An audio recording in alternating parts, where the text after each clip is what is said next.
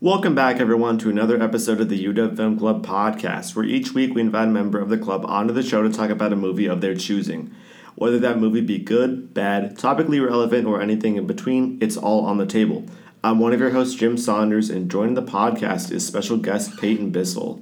How are you, Peyton? I'm doing pretty good. That's good. That's good to hear. You having a good weekend? You having the... Yep, enjoying just sitting around campus. It's almost finals. It's so crazy to think about that. Yeah, this quarter's definitely flew by. Yeah. Like we always say that, like on the podcast, like, oh, we're in this point of the year. It feels like it's going so fast, but we're literally heading into week 9 right now. This is going out tomorrow, as we're recording, when we're recording this. So this whole 2 months so far has flown by. Mm-hmm. And this is your first year? Yeah, this is my first year being here. How are you liking being here? I enjoy it a lot. It's better than both the colleges I've been to before. Did you do Running Start? Yeah, I did.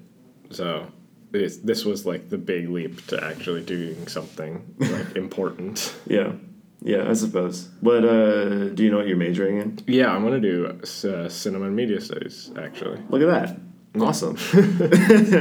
This is practice. Plug the major. Yeah, it's a good major. They got some great classes. Actually, I got into basic screenwriting for next quarter. Oh, that's awesome. Yeah. That's great. I really wanted to take that class at some point, but I'm not a CMS major, at least not yet. Yeah. So, no, but you got a year ahead of me, though, because I'm only a sophomore still, I guess, credits wise. Yeah. So, but anyway, actually, is there anything film related that you wanted to discuss that before we really get into it? Because you were at the Irishman screening, right? Yeah, Irishman was nice. Yeah. I actually really enjoyed it. Yeah. It was really good. I'm still a little mixed on it, and I feel really bad because looking at Letterboxd and everyone who's seen it, I gave it a 3, and that's the lowest score I've seen anyone give it, and I'm like, I definitely appreciate it more than I do enjoy it. Yeah, no, for sure. I get what it's trying to say. I get why it's so long, because it's about the passage of time and just how everything was so terrible in the life of what's his name, Frank. Yeah. I get it. I respect it. I appreciate it. I respect Martin Scorsese as a filmmaker, despite everything he said. Yeah. But yeah, it's not a sit down and have fun movie. Yeah, to say the least. Yeah, no, and it wasn't intending for that. It wasn't intending to be that. So I feel like I can't really fairly criticize it on the basis of I just didn't enjoy it. But especially if you don't watch a lot of Martin Scorsese or gangster movies like me, I haven't even seen the big ones like The Godfather. I haven't even seen The Godfather yet, but even knowing references to that, seeing Joe Pesci back. And just everybody. That's one of my honest to God. That's one of my favorite parts about seeing this was just seeing Joe Pesci back. Yeah, it's been freaking. It's all these actors are back, and you just know what they're doing. Yeah, it's really just interesting to watch. You you have faith in these actors that they will do what's right, and it is just a gangster movie. It's really nice to see. Yeah. I think overall, just the gangster movies is just not really for me. Goodfellas is fantastic, but I need to go back and watch all of them for sure. I think it would make me like this even more. Mm-hmm. I really like Goodfellas. I like Casino a lot. I don't know though. I feel like this movie has just been so hyped up to the point where it's it's definitely the least it's all talk about what they do in the gangster business, not what they actually do. What they actually do is such a minor part of the movie. They'll maybe show a few scenes, but the talk beforehand is what the whole movie is. Yeah, I think the big issue to me is I felt like the lot of movie was focusing on what they were doing, and that was we were talking about this in the group that we were with during the screening. Or post the screening, just how we felt a lot of the plot lines were a little bit hard to follow. Oh, yeah. And I felt like the movie, there was a lot of that, but I didn't really feel like seeing those were necessary because I feel like the major themes really come into play in the last third where he's with his family definitely. And you see the life with his family deteriorate because of what he does. I think all that stuff, plot lines relating to that in any movie, like in any like gangster movie is like the most interesting part of it is like that familial tie and how what these characters do impact the rest of their lives. Like I think that's the most interesting part, but I feel like that wasn't. I can't say delved deeply. It's like they're building blocks to wrong, get to the regular story that like they want to tell, not like these are what's really important. Yeah, like so many things are glossed over and never talked about again, mm-hmm. and it's all building blocks for the actual like family side, right? Which is weird because I feel like knowing how good he is about like my secret life and my family life would be good for Marvel or DC if Scorsese did it. Yeah. Yeah. Because that's the whole Spider-Man thing, mm-hmm. which is just like what I do with my beating up people secret life impacts my personal life. And that's like the whole Spider-Man thing. Right. That's like literally just like the plot of Spider-Man 2 right there. Yeah. And that's a fantastic film. I would hope you agree. So, I mean, I do. I feel like Scorsese would definitely like pop off if he did a superhero honestly movie. like I think I would have. He'd make it like not blockbuster like Destroy Planet. He'd actually make it like a Spider-Man 2 again, I think. Right. Yeah. Or even if you went on Joker, I feel like I would enjoy Joker a little bit more. Yeah. Or maybe not, because like the script is the biggest issue of that movie in my opinion, and I don't think Martin Scorsese is really. Does he write a lot of scripts? I don't think so. Because like I don't think he wrote Goodfellas. I don't think he wrote.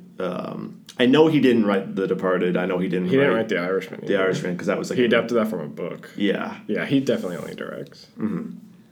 But he does good with whatever. Yeah, he's fantastic at what he does. Like I'm not going to deny that, but like The Irishman wasn't entirely for me. Yeah. On the other hand, Honey Boy. I actually haven't seen Honey Boy. I fucking loved Honey Boy so much. Like it hit me so hard. What's it about? It's essentially like a semi-autobiographical story about Shia LaBeouf's life, and it's really? It's told, yeah. So it's like it's written by him and directed by Alma Har'el. I don't know that that's how you pronounce her name, but it's essentially like it chronicles like two different phases of his life that kind of occur simultaneously, and it's like when Shia was like admitted to rehab, and like when Shia was growing up, like when he was 12, and we see these flashbacks with his dad, who is played by Shia LaBeouf, and like they both are incredible, like some of the best performances of the year, and just like the whole movie just felt so cathartic. It felt like such. Like, it felt so authentic and just real. And I love when movies just, like, they just feel real, you know? Like, yeah, it's like you're not watching a movie anymore. Yeah. Like, I haven't felt like that since, maybe 2016 with, like, Moonlight or Manchester by the Sea. I think Manchester by the Sea is, like, a really good comparison to this. Although it's, like, a little bit more of a comedy, but it just hit all the right notes for me. Did they mention the Shia LaBeouf cannibalism song? Oh, if only. Dude. If only. They didn't, though. That would be so funny if they referenced that. No. Yeah. They didn't. Which, sadly, would have made it a 10 out of 10. But I still think it's a fantastic film. What makes him the honey boy?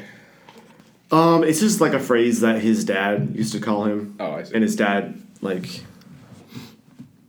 was not a great guy. So it's not a term of endearment. No. Well, I mean, it's kind of used endearingly. Like, Shia, like, as a kid, is never really treated like a victim. Like, he actually stands up to his dad. Yeah. And says, like, you're a piece of shit and everything. But, so I've seen some reviews that are like, oh, it's just Shia being like, oh, poor me. But, like, it's really not how it's portrayed. Like, it's just literally just, like, he's just airing out all of his grievances and everything to do with, what he dealt with in his childhood. Like it doesn't seem like a really self-indulgent move by him. But I think given the context, it's an objective standpoint, not like just this is my problems. Right. Yeah. I think a lot of critics I've seen are like conflating that with like within the context of like it's Shia and he's had like some egotistical breakdowns, so this movie's automatically. But like no, I think this movie does a really great job. He's definitely tamed himself in the last few years. Yeah. Oh, for sure. For sure. He hasn't done any of the crazy stuff that he's been doing. He's like he wore the bag on his head that was like I'm not famous anymore. And then he funded the like theatrical production of the cannibalism song. Oh yeah. Yeah, and then posted on YouTube. It's crazy. What a guy. What a guy. But he's making a comeback, and I think he deserves a fucking Oscar nomination for this role and for the screenplay, but I don't think he will get it. But that's totally okay. Doesn't LaBeouf mean the meat? I'm unsure. But that would be really funny. I'm pretty sure that's what LaBeouf means. So it's Shia the meat. Shia the no, the beef. Yeah. So it's Shia the beef. Shia the and beef. then this movie is Honey Beef. Honey beef. Okay. Okay. Just random fact that I think I remember. Okay. Thank you for that. I was not aware of it. But we should probably, I know you have a little bit of a curfew. We should probably get into the movie that we're going to talk about today. Yes. And that film is Scott Pilgrim versus the World. Yes, it's literally my favorite movie ever. I think I saw it years and years and years ago, and then I just rewatched it last night, and like it's a lot funnier than I remember it being, and it's also a lot more, what's the word? Like wholesome. Yeah. Than I remember it being. I think the closer you get to the actual age of the characters, the more like you can get into it. Because I remember first watching it when I was like 14, and now that I'm 19 and I'm like getting to the age of the characters, I'm really feeling like all of them. When I first watched this movie, I think I was around 14, and watching it now after having been in a couple relationships. Oh yeah, it's like it completely changes your perspective on the entire thing. Like, oh yeah. That's exactly something that happened with me. It's like as soon as you've been through stuff like that, you can see different. Like, I totally get like what Scott's going through right now. It's like it's sad to say that Scott's like such a relatable character, even though he's a complete asshole. Yeah, because when you look at his dilemma through like the window of the audience, you really feel like, oh, well, you're an idiot. Just be the good person and do the right thing. Right. But when you're actually in a position and no matter what you do, someone's going to get hurt, you don't want to do anything. Right. Because why would you want to hurt somebody? Even if what you're doing is hurting them even more. Yeah, which I think is why... I guess when I first saw this movie, I didn't really truly recognize like what Scott's arc was, and I think now it's like he finally was able to, at the end of the movie. I guess we're getting into spoilers, but like I mean it's from like 2007. I think 10 or 11, something like that. Yeah, 2010. The grace period is over. No, I think at the end he's like finally able to just actually acknowledge his wrongdoings, and which seems like a pretty straightforward thing, but I think within the context of like you finally understanding like where that character is coming from and where the other characters are coming from. Like I think when I first saw this, I guess I missed the point because like I really wanted him to be like at the end with knives. Like that's where I thought the movie was that heading. Was the original ending. Yeah. And then they decided to change it for audiences because they thought that people wouldn't like that. Which at first I thought I would have preferred him ending up with knives, but like now it's like it doesn't feel right. It wouldn't have felt right because it wouldn't have felt like he really would have grown, I guess. But like it's also kind of Ramona's arc too, because it's like Ramona. I feel like a lot of this movie, I'm going on sort of a tangent, but like I feel like a lot of this movie is like just about figuratively like the baggage that you bring with you when you come into another relationship, and then it's so like that because even Scott has to deal with it, right? Even though he doesn't have like actual killer exes, like envy is such a big problem to him even a year after they broke up, right? But like it's all those relationships that you've had, like they take a place, within yourself. Like there's a part of yourself that, or part of all these relationships that live within yourself, even though they're in the past. And that's just like, that's something that I didn't really realize back when I first watched that. But like, again, it's like with like experience with relationships, I feel like you get a lot of that if you watch this. You can't just forget about somebody. Right. Or like, no matter what, there's always a chance they'll be back. Mm-hmm. Yeah. And then I feel like Knives is totally just like the naivete and just just like the eagerness to like get into your first relationship, and then like it really is a good symbolism for like somebody going through and having a shitty first relationship. Yeah, because the way she just completely like changes from like the innocent schoolgirl to like the vengeful ninja at the end is like, yeah, that's what one shitty guy will do to you. Yeah. And it's really sad that Knives has to go through the whole thing. Is this movie Knives' Joker? Pretty much. Well, at the end, I'm glad she at least is confident. Because she has that line where she's just like, I'm too cool for you anyway. Yeah. Where she's getting, at least she grew from it. It's not like she's in self-pity. Right. And I think that the movie does a really good job at acknowledging like how much a relationship can change a person. Yeah. And she's definitely going to be better off after. Oh, for sure. The whole experience. For sure. Which is part of the reason why I don't think it was a good idea for her to end up with Scott. Yeah. Because like, in a way, like, he is a fucking asshole, and she really does deserve better. Well, no, it's because we see, like, at the beginning, like, he's in this relationship with Knives, and... Just because he's bored. Just because he's like, and he's like completely uninvested in the relationship, and the second somebody he likes more walks by, he like completely stops paying attention to her at all. Right. Like it's a real scummy thing to do. Yeah, without ever like acknowledging or like even bothering to break up with her, because he's like it's hard. It's so hard. Like he's just all for himself and willing to acknowledge like that. He needs to break off this relationship despite... Yeah. I think the saddest point for me is after the battle with the Kariyanagi twins when she's in the crowd and he, like, legit almost doesn't say anything and just walks past. Oh, he basically doesn't say anything. Yeah, he's just like, I gotta... And he just bails in the same way that he did... No, he pretty much says nothing. He just says, I gotta, and then... It's sad. It's like, but that's how you deal with exes in real life, pretty much. It's just like... I'm not going to interact with you. Right. It's But it's sad because she didn't deserve it in this case. Right. Like, she didn't do anything to make, like, him act like it. It was completely out of her control. Mm-hmm. It's like, it's just the fact that he wasn't invested, he found somebody he liked more, and it's completely not in her power to change the situation. Mm-hmm. But she has to deal with it anyway. Mm-hmm. It's really sad, but... Well, the point with, like, Nega Scott at the end is that Scott's, like, a bad guy. Right. So Nega Scott is a good guy. Yeah. There's no difference with them. I think that's such a funny gag, because it's like... it's the evil version of him. It's the evil version, and it's like... he just likes brunch. No, it's like...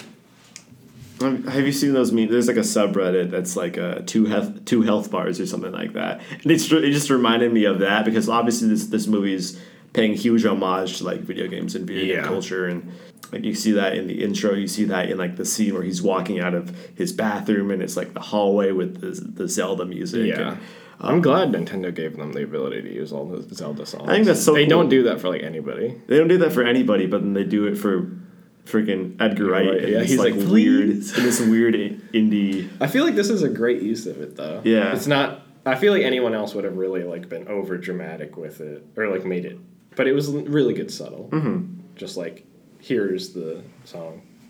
Yeah, I think that's part of the reason why this movie is so beloved, at least to like a big video subsection game of like young adult male video game players. Yeah, it's really just the kind of experience of somebody like that. Yeah, where everyone is relatable, even though they're all like assholes. Mm-hmm.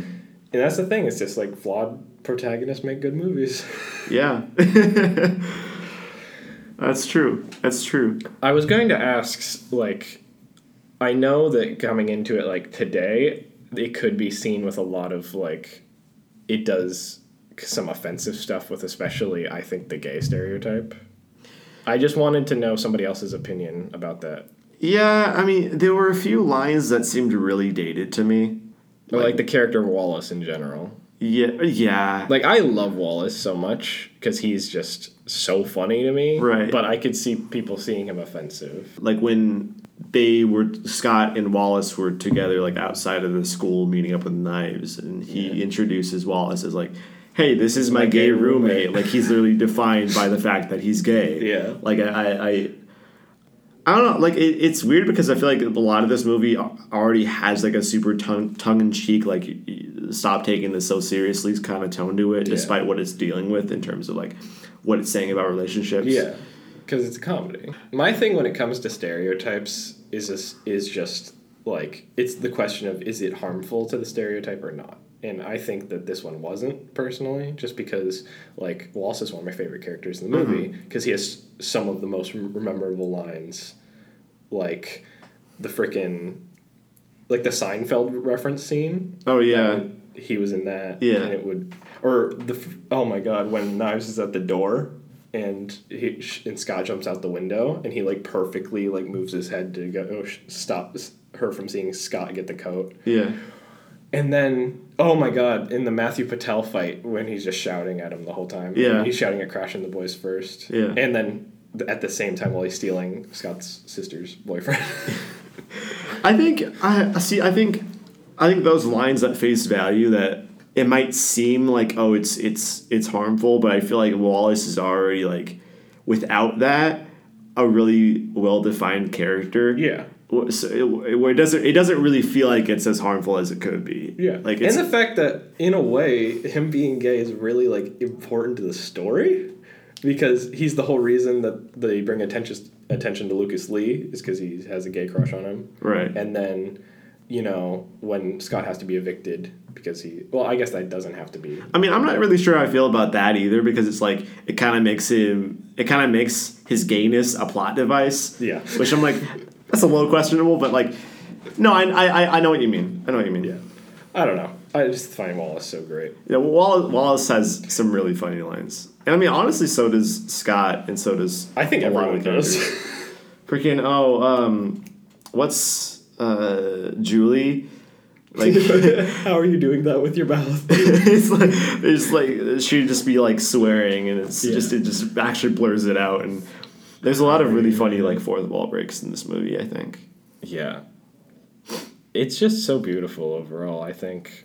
It's hard to define exactly what I like about it. It's just, as a whole package, it delivers everything I'd want to see in something like this. Mm-hmm.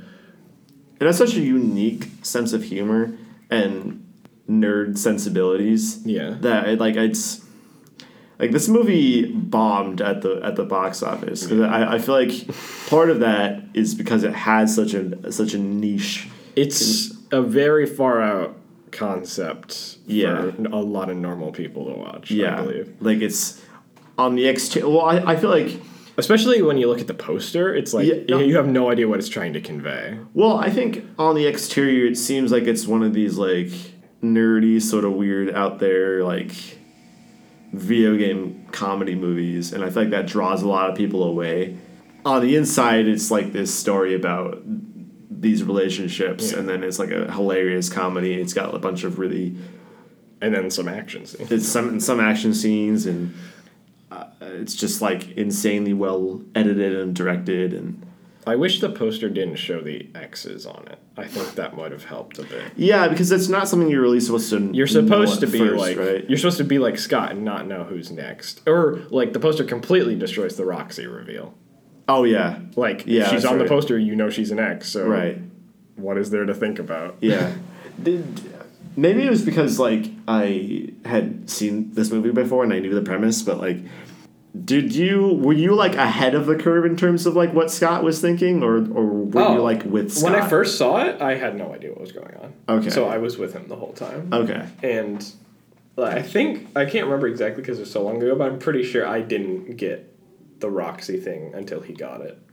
I can't remember, like, what I was thinking. Yeah, it was so long ago. But now when you watch it, you're just like, oh yeah, I know exactly what she's doing. Because when you're young and you're watching that and they're having that discussion, or I know for sure when I first watched it, I had no idea what the back of her knee thing meant. Oh yeah, and that completely went over my head. But now I'm just like, oh yeah, that's what that is. That's what that means. That's what that is. And there'd be times, like, before the Roxy reveal where, like, he would say ex-boyfriends and she would correct him. Yeah, exes. it's like, there you go. Like, yeah. It's like, why do you keep saying that? And then Roxy shows up. Yeah. Which is weird because she came out of order originally. Like, she wanted to get him before Todd. Yeah. So is weird. It was kind of a throw off. But I think this movie does foreshadowing. The last few X's leading up to Gideon. What's his name? Gideon, like they go by really fast. Like Roxy happens and then the twins immediately after. Roxy happened like immediately after Todd. Yeah. And then the Katayanagi twins, so 2 are down, and then the last is Gideon. Yeah. Like they really sped it up at the end. Mm-hmm. I think my least favorite fight is the Katayanagi twins, just because it's so fast. And they don't get any development. Right. We don't even get to hear them say anything. Yeah, we don't even really hear the story of how or why and they're twins. Yeah, I think they ran out of space or time to fill it in. Yeah. Or how she dated twins at the same time. Right. They really push that under the rug. Like they don't give any development to that at all. Except for young Neil being at the same time. Yeah, that was a funny line. What about you? What is your favorite and least favorite X fight? Oh, I think my least favorite is also the twins. Yeah. Oh, I really like the Todd fight. Vegan police. Is the only chicken isn't vegan. And frickin' everything about that fight is good. I think Envy is really good. Mm-hmm. Just antagonist for Scott, and Todd is the perfect asshole. Right. Of just I'm stupid, but I can't do anything. Or there's the one line. What's the word that she says? I honestly forget. But it's just a huge word, and he's like, I don't know the meaning. And then he doesn't. He actually doesn't. Or the fricking when he tries to explain the cleaning lady quote or the bit where he's just you'll be dusty on Monday because the cleaning lady she dusts. So what's on Monday? And you can see him struggle to try to get this out. Right. Or the whole vegan bit is one of my favorite things because in this world of everything is crazy, just people know that vegans have psychic powers. Yeah. And he's I meant to ask, what about not drinking dairy gives you psychic powers? I feel like this movie just exists on such a weird, elevated plane. Yeah. That it just kind of works somehow. Everything, you don't know what's normal in that world. Yeah. Because sometimes people understand things and sometimes they don't. Yeah. I remember watching it. I watched it last night too, and everyone's faces when Scott punches Matthew Patel in the first fight, everyone is shocked that Scott can actually fight. Right, he can just kick everyone's ass, yeah. And that's just because he's a scrawny looking dude, and then he just does that, and everyone is shocked at the beginning, but then after that. So my thinking is is it normal for him to beat people up like this? Because he says before that he had to do crazy shit to get Kim. I feel like we just can't. It's so weird. We just can't look at it from a literal perspective because it's obviously supposed to represent him taking on emotionally the baggage that Ramona has. And I think it's just presented in the most fun way possible, which is in a crazy punch out scene. It's weird to say. I think my favorite fight might be the first one with Matthew. It's a lot of fun. Because it's just so extra. Yeah. Where he just bursts through the roof and he's just screaming at him. And then Ramona starts talking oh yeah, we dated in 7th grade and we only dated for 2 weeks or something like that. We only kissed once. And then he starts singing. Yeah. Everything... Especially, the choreography of what they do, especially when he asks, her question, everyone looks at her. Or the second time when he pins him down, the whole spotlight and the whole room just looks at Ramona. Mm-hmm. It's so funny. There's so many things in this movie that play with your sense of reality and, just what... a lot of it's, so funny. There's a running gag throughout the movie where it's, Wallace...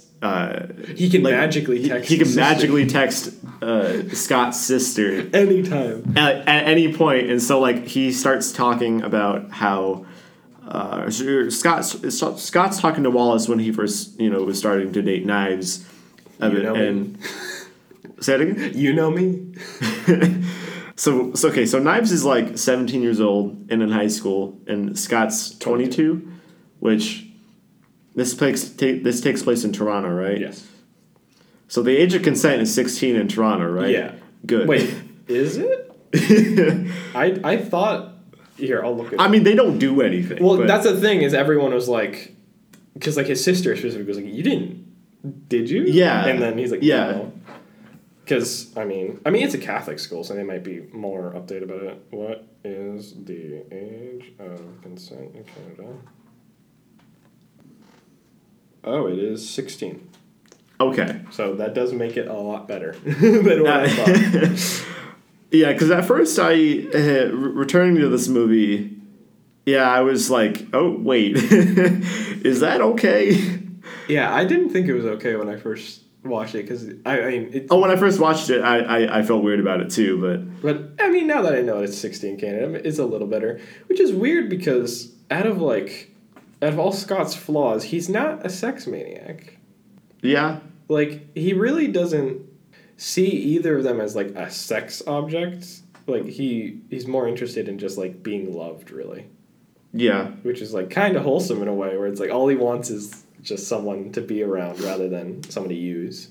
I mean, when I talked about, like, this movie being wholesome, I was thinking just about, like, how, like, all the parts where it's, like, Scott getting the power of self-respect. Oh, and, yeah. I love that ending, because every single other person would have made it, like, just, he loves Ramona, he gets the power of love, and he wins. Right. But now it's like, no, it's like you do it for yourself. You don't do it for love. Right. And I think that's a really good ending. Mm-hmm. Right, all those major characters have the three, like him, Ramona, and Knives have really good arcs, because Scott is learning, to love himself really and be a better person, and to be a better person and to stand up for and actually like apologize. Yeah, like to actually admit his flaws and the mistakes that he made. I love the little thing with Kim at the end where he's just like, I'm sorry. And then she gets, like, you can see that it makes her so much happier. All of his mistakes, he's just, like, sort of written off in the past. Like, him and Kim, which is, like, the drummer of the band that they're in, dated in high school. And whenever that gets brought up, he'd be like, oh, no, we're chill right now. And then, like, we'd see... she's like... Yeah. Like, so she's still... She's definitely not fine. Yeah.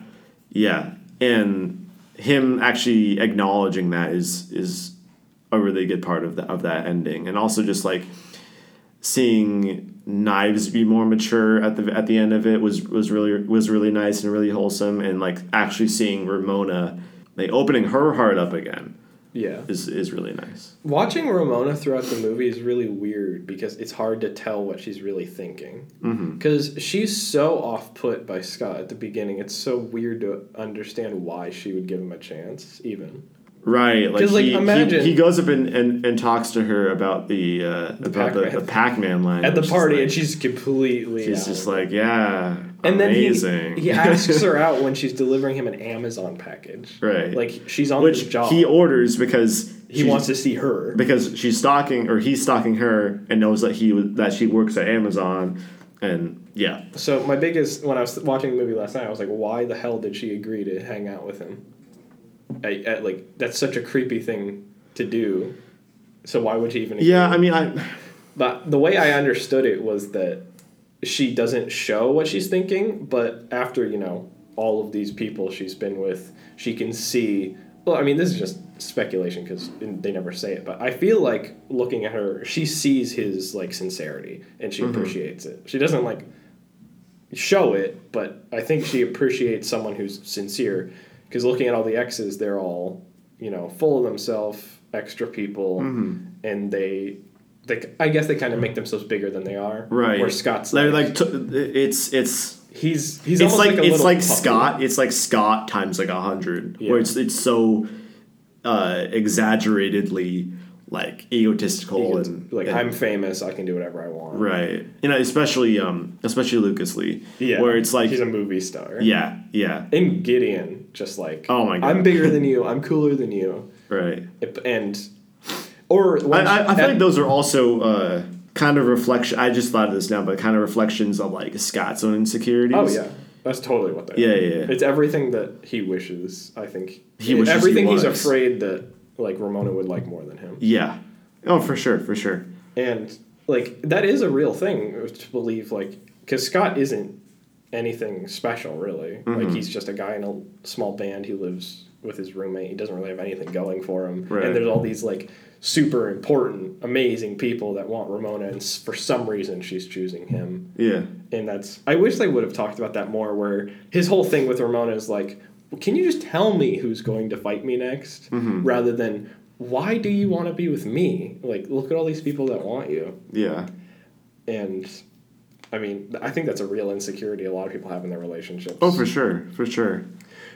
That's one thing, when I was younger, I was just like, why doesn't Ramona just tell him who's going to kick his ass? Because, like, that should be fair to tell Scott who's going to try to kill him. But it really is the way he delivers it, where he doesn't make it about the fights. He really makes it like it's her being a slut.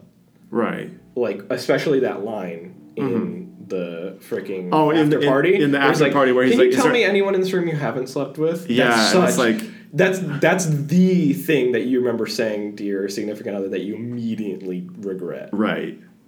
And it's what causes her to No, when he says that, I was like, oh, no, like, dude. Scott, that was too funny. Yeah. And that's what gets her to reactivate the Gideon chip. Yeah. And I noticed, because I knew about it watching it again, but, like, I imagine that it's always been on her and it has been active, but, like, that made her activate it again. And that's why Gideon said, it's like, without me, she wouldn't have been with you, and without you, she wouldn't have come back to me. Right. So it was him being an asshole that made her activate it again. Right. I feel like I had something I was going to say about the relationship dynamic. It's definitely, the biggest question for me is what made Ramona want to, like, invite him over after their first date. Because she seemed completely uninterested. So I was, like, so confused of why she'd immediately invite him over and, like, you know, get him in bed. It just seemed odd to me. Well, it's odd to me because I am Scott. Because I'm like, why the fuck is she doing this? Yeah, I mean... I don't know. I really can't tell if, like, she was just, like, bored and just, you know, wanted to... Or she saw something in Scott. I like the theory that she just wants somebody sincere and, like, who just likes her. Right. Kind of like... Because Scott acts like a kid the whole time. He's just like, I don't care about anything. I just like you. Can we kiss? Right. And I feel like she says at the end, she's like, I just wanted something simple. And that is, like, reflective of what Scott wanted with Knives. Right. Where it's like, they just want something that is simple. And that, like, goes to the person. I think it's interesting also, I didn't get to bring this up earlier, but, like, in the relationship with Knives, it's, like... so one-sided. Like, it is completely one-sided, and Knives is just like... She's trying so hard, and she doesn't do anything wrong. But it's to no fault of her own, but, like, it's a completely unhealthy relationship because not only is it, like, one-sided, but it's, like, she is, like, completely blowing him up and, like, inflating his ego. And I feel like that's also part of the reason why he stays in that relationship is because... He just likes being told how cool he is. Right. I think that's also a reflection of like, his insecurity, too. Like, so he's going to be staying in a relationship where he gets nothing but positive affirmations. He doesn't grow. Right. Right. And with Ramona, it's like the relationship actually starts to feel way more real. Yeah. And, I mean, that is the desire, is to have a partner that'll, like, help you. Right. And... you know, that loves you but won't always, you know, just be a yes person. Yeah. Like, she doesn't agree with him, like, all the time, but... Which, you know, in any healthy relationship, you don't agree with everyone all the time. Oh, God. Yeah, you don't want to have that one-sidedness. You want it to be, like, a back and forth. Yeah. I really found it, like, nice when the Roxy fight started, when Ramona stood up to... Roxy, because I feel like that was their... I think that was their remote, like, relationship's, like, big point. Because before that, she, like, tries to act aloof and, like, runs away every time an X fight starts. And then after the fight with Todd, like, she can see, like, Scott is really trying. And then when the Roxy fight... Or when he's complaining after the Todd fight, she really does feel for him, so... she stands up to Roxy herself in... I think it's also... fight. Yeah, I think that's a great point, because I think it's also, like, a question of like, why is he even, like, does he really want to be with this girl that badly where he's going to be fighting all of her evil exes? He's so nonchalant about it the whole time. Yeah. Because he says it like he has to do it regardless. Because he doesn't even see giving her up as an option. Right. He's just like, oh, I gotta fight more like, people. it's something that I have to do. Like, or when she tells him, it's like, you may have to defeat my 7 evil exes. He's just like, so does that mean we're dating? Like, he's so optimistic. Right. And he gets the email from Matthew. He's like, this is he's like, it's such a good gag. I had a question like, about that. He gasps when he's reading it. Yeah. He's like, oh, this is so boring. That wasn't the exact delivery, but I was so confused watching it last night because I didn't understand how Matthew knew because they weren't dating at that point. Because he hadn't received his Amazon package yet. So they hadn't even gone out on a date. Like, he knew just by him stalking her at the party that he was after her. I think you just have to suspend your disbelief. Yeah. I wasn't even thinking about that detail. I was just like, okay, we're living in a heightened reality. I feel like it was just the idea of, like, he was telling everybody, like, asking everyone about Ramona, and just somehow he found out, yeah. Or, like, Gideon probably had eyes on anyone who even tried to get close to Ramona. Right, because there's, like, the Gideon track or whatever. Yeah. And he, like, at the party, he is asking everyone about it. Mm-hmm. That's one, a really good bit is I forget how to say his name, but the guy that knows everybody. Where he... Oh, yeah. He just walks up and he's like, hey, you know everybody, right? He's like, yeah, do you know a girl with hair like this? And it's like a really terrible drawing. Yeah. And he's like, oh, yeah, that's Ramona Flowers. There's so many good quotes in this movie. I can't think of any. There's one that was like not really one of the super famous big quotes from this movie, but like there's the one where it's like Ramona and Scott are about to get into bed, and then she's like, what about the tea? Because they made tea beforehand, and then Scott's just like, I can not have tea. It's such a genuine like thing when you're having that experience. You're just like, words. Yeah, and he's just like you know, so enamored, and he's just trying to get words out, and he's just like he's like trying to flirt too, and he's just like doing a bad job at it. And I'm like, yeah, I feel you right now. Scott's whole dialogue is so amazing. Yeah. Just because he has the perfect like lack of speech of somebody in that position. And lastly, I think I just want to talk about when they first go to the rocket for the Battle of the Bands, they have that scene where they all like look at each other and like everyone is having the triangle moment. And my favorite part about that is when they're introducing each other and is like, this is like Wallace's gay roommate, and he's like, hi, and they're like, this is my boyfriend. Hi. Yeah. Great piece of foreshadowing.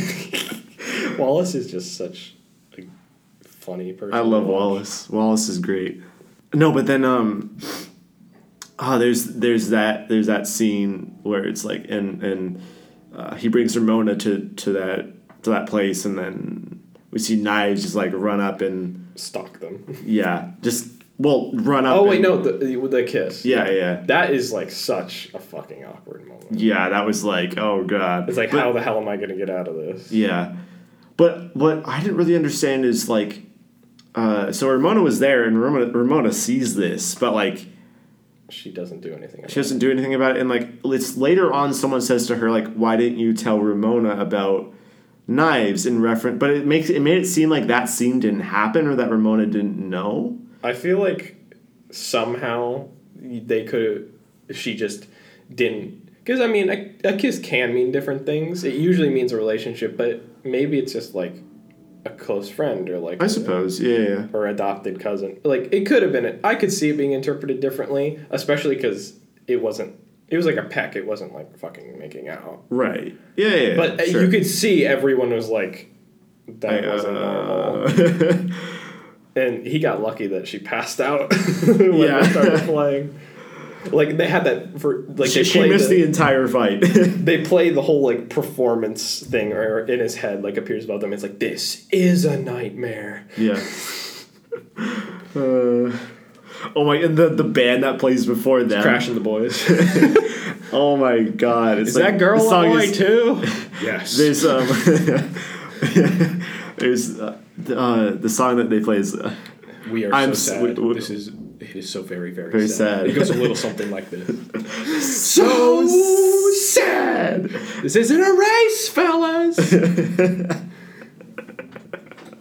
It's like a 2-second song. I don't know who the actor is that's the main one in that band, but I know him from something. And I love him. I'm not sure, but like that is so sad. Or while they're playing their second song and like oh my God, what's the name of the guitar player in the band again? In that band? Or no, it's not. Sex Bomb. In Sex Bomb. Steven Stills. Yes. Yeah. I love it when they're playing their second song and Steven is just like shouting and they give him like the text dialogue so you can understand what he's saying over the noise. Right. And he's just like, God damn it, Scott, stop just standing there. You're freaking me out. And he's right behind him and Scott's not even like knowing he's there. Yeah. Oh, there's so many good visual gags in this. Like every time that either Knives or Ramona would say that he needs a haircut, that his hair is shaggy, like, is it? And it's just a cut with him with a hat on. That happened so many times, and it got me every single time. Or like when I remember when Ramona says he's just like, it'd be better long as, and he comes back with a hat. He's like, what?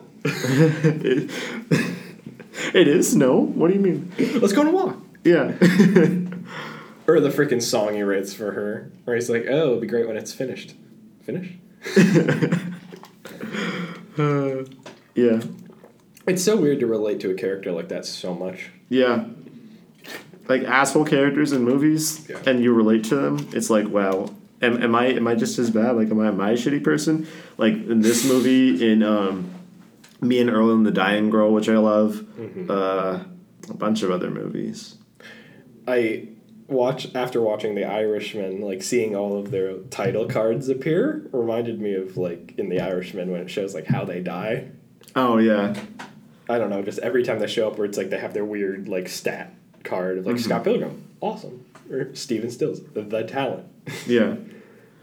And for some reason, like Knives doesn't get any billing. It's just Knives' job.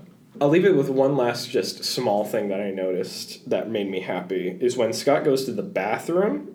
The pee bar goes down and he comes out in the locker scene. Two things about that is that's a whole that's a regular shot. They didn't cut anywhere in it. So I imagine that the bathroom is like a separate set piece and it was on like a rotating like object. So he walks in from the set of their living room.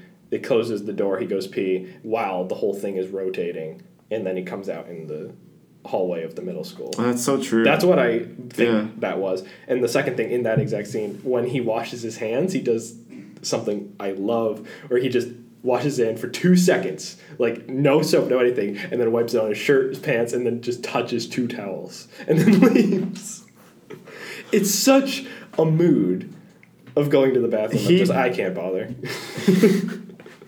He pees so fast. Yeah. How does he... That's always something that I've noticed in this movie. Is he just pees so fast. It's like, you can't do that. And so if that's really true, because that whole scene in the bathroom is maybe 10 seconds. Like, they would have had to do all that in 10 seconds. Yeah. I was just wondering, how's he not, like, tumbling over? That's the only way I can see that.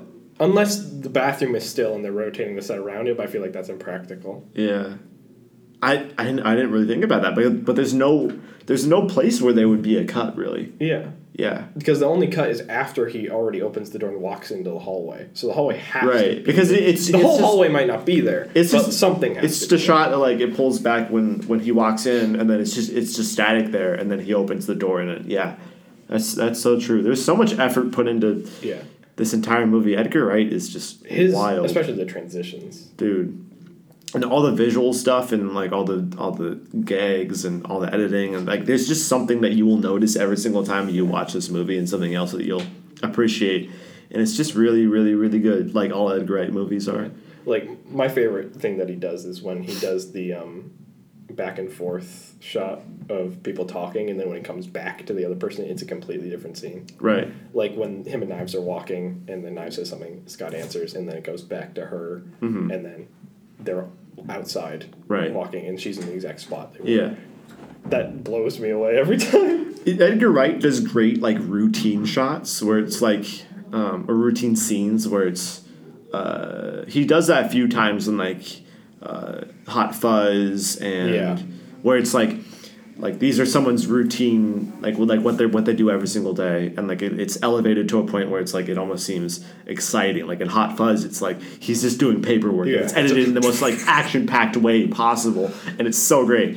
And then this, it's like, it's really, the one instance of it I really appreciate is all the times with Knives where it's like their routine is like they'll go to the record store and then they'll go to the arcade after school. And then they go to Goodwill. Yeah. It's the routine. Yeah. And it's like, it shows, like, by showing it repeating, it shows, like, the, just how drastic the fall off was for, like, how invested he is in this relationship. Like especially the scene in the DDR where he's just like not even trying anymore. But beforehand, it was like literally like they were like flipping over each other. Doing gymnastics. It was really, Edgar Wright is just like, even if it seems obvious to explain, like, Edgar Wright is just such a brilliant visual storyteller. I love the scene right before they go to the party. When he meets Ramona at the party, it reminds me of this thing that I call, like, the save point idea, where there's certain points in, like, your day when you'll just become, like, you'll come back. You're like, oh, I'm existing right now. And that's, like, when you've reached the auto-save point, I think. And I feel like Scott goes through that on the way to the party, because after the DDR thing, he was playing, and then it's like, you see Steven come in from the side, and they're immediately at the sidewalk, and then you see things happen, and he, like, flashes, like, he doesn't know time is passing, but he just, like, wakes up again at a different point in the day, and that reminded me of just, like, that, because I feel like that's just like, oh, I remember I'm existing again. I'm not just on autopilot. Right. But those specifically that sequence is the best use of that transition, because, like, people say something and then, or Scott will say something and then the response will be from the other scene. Yeah. Where, like, they're in the band room and he's just like, he says, you didn't play a note for that song. He's like, oh yeah, what are we doing? And then it cuts to them on the street. It's like, we're going to the party, duh. Yeah, I'm just like, oh my god, it's such a good film. It's such a cool place with so many senses of time and reality, and I love movies that do that too. Like these would be my closing thoughts because we're running low on time. But I love movies that do that, like that are portrays the sense of world and sense of reality in like such a heightened sense, and then it's actually saying something real about something real. Like this does it with obviously like relationships where it's in this heightened video game kind of world. Not really, but you know what I mean. Yeah. And then something like, I always talk about Sorry to Bother You, but like it's one of my favorite movies ever, where it's like this. Have you ever seen Sorry to Bother You? No. Okay, so it's basically it's a weird, crazy comedy satire about capitalism. And I love it so much. I mean, that sounds great. And it's just wild, and it's the world building is crazy, and it's commenting about all these capitalistic forces tearing apart the working class. So it's talking about something real in like America, but it's doing so in such a heightened sense. And I love movies that will do that. I think while that's not really entirely the same with Scott Pilgrim, it's the same idea. It's conveying a real idea through comedy. Yeah, and I think that's a great way. I feel like Jojo Rabbit's probably like that. I haven't seen it yet. Love Jojo Rabbit. I don't know if Jojo Rabbit is like. I don't know if entirely the same. But I don't know if it tries to convey anything because I haven't seen it, but I know it's got that heightened feel. It does have a heightened feel for sure. I'd say so. Yeah. Jojo Rabbit's really good. I need to love see that it. It's movie. on my list. Really love that movie. It's in my top 10 of the year so far. I bet. Yeah. But I think that's our closing thoughts, actually. Yeah, thank you for having me on. Yeah, no problem. You can check out our podcast on Apple Podcasts, Google Play, Spotify, and SoundCloud. And then you can check out our Facebook page at UW Film Club, and then our Twitter and Instagram at Film Club UW. Thank you again, Peyton, for showing up. This was great. I loved rewatching this movie. I'm glad you brought it. Same. We'll catch you guys next week. Bye-bye.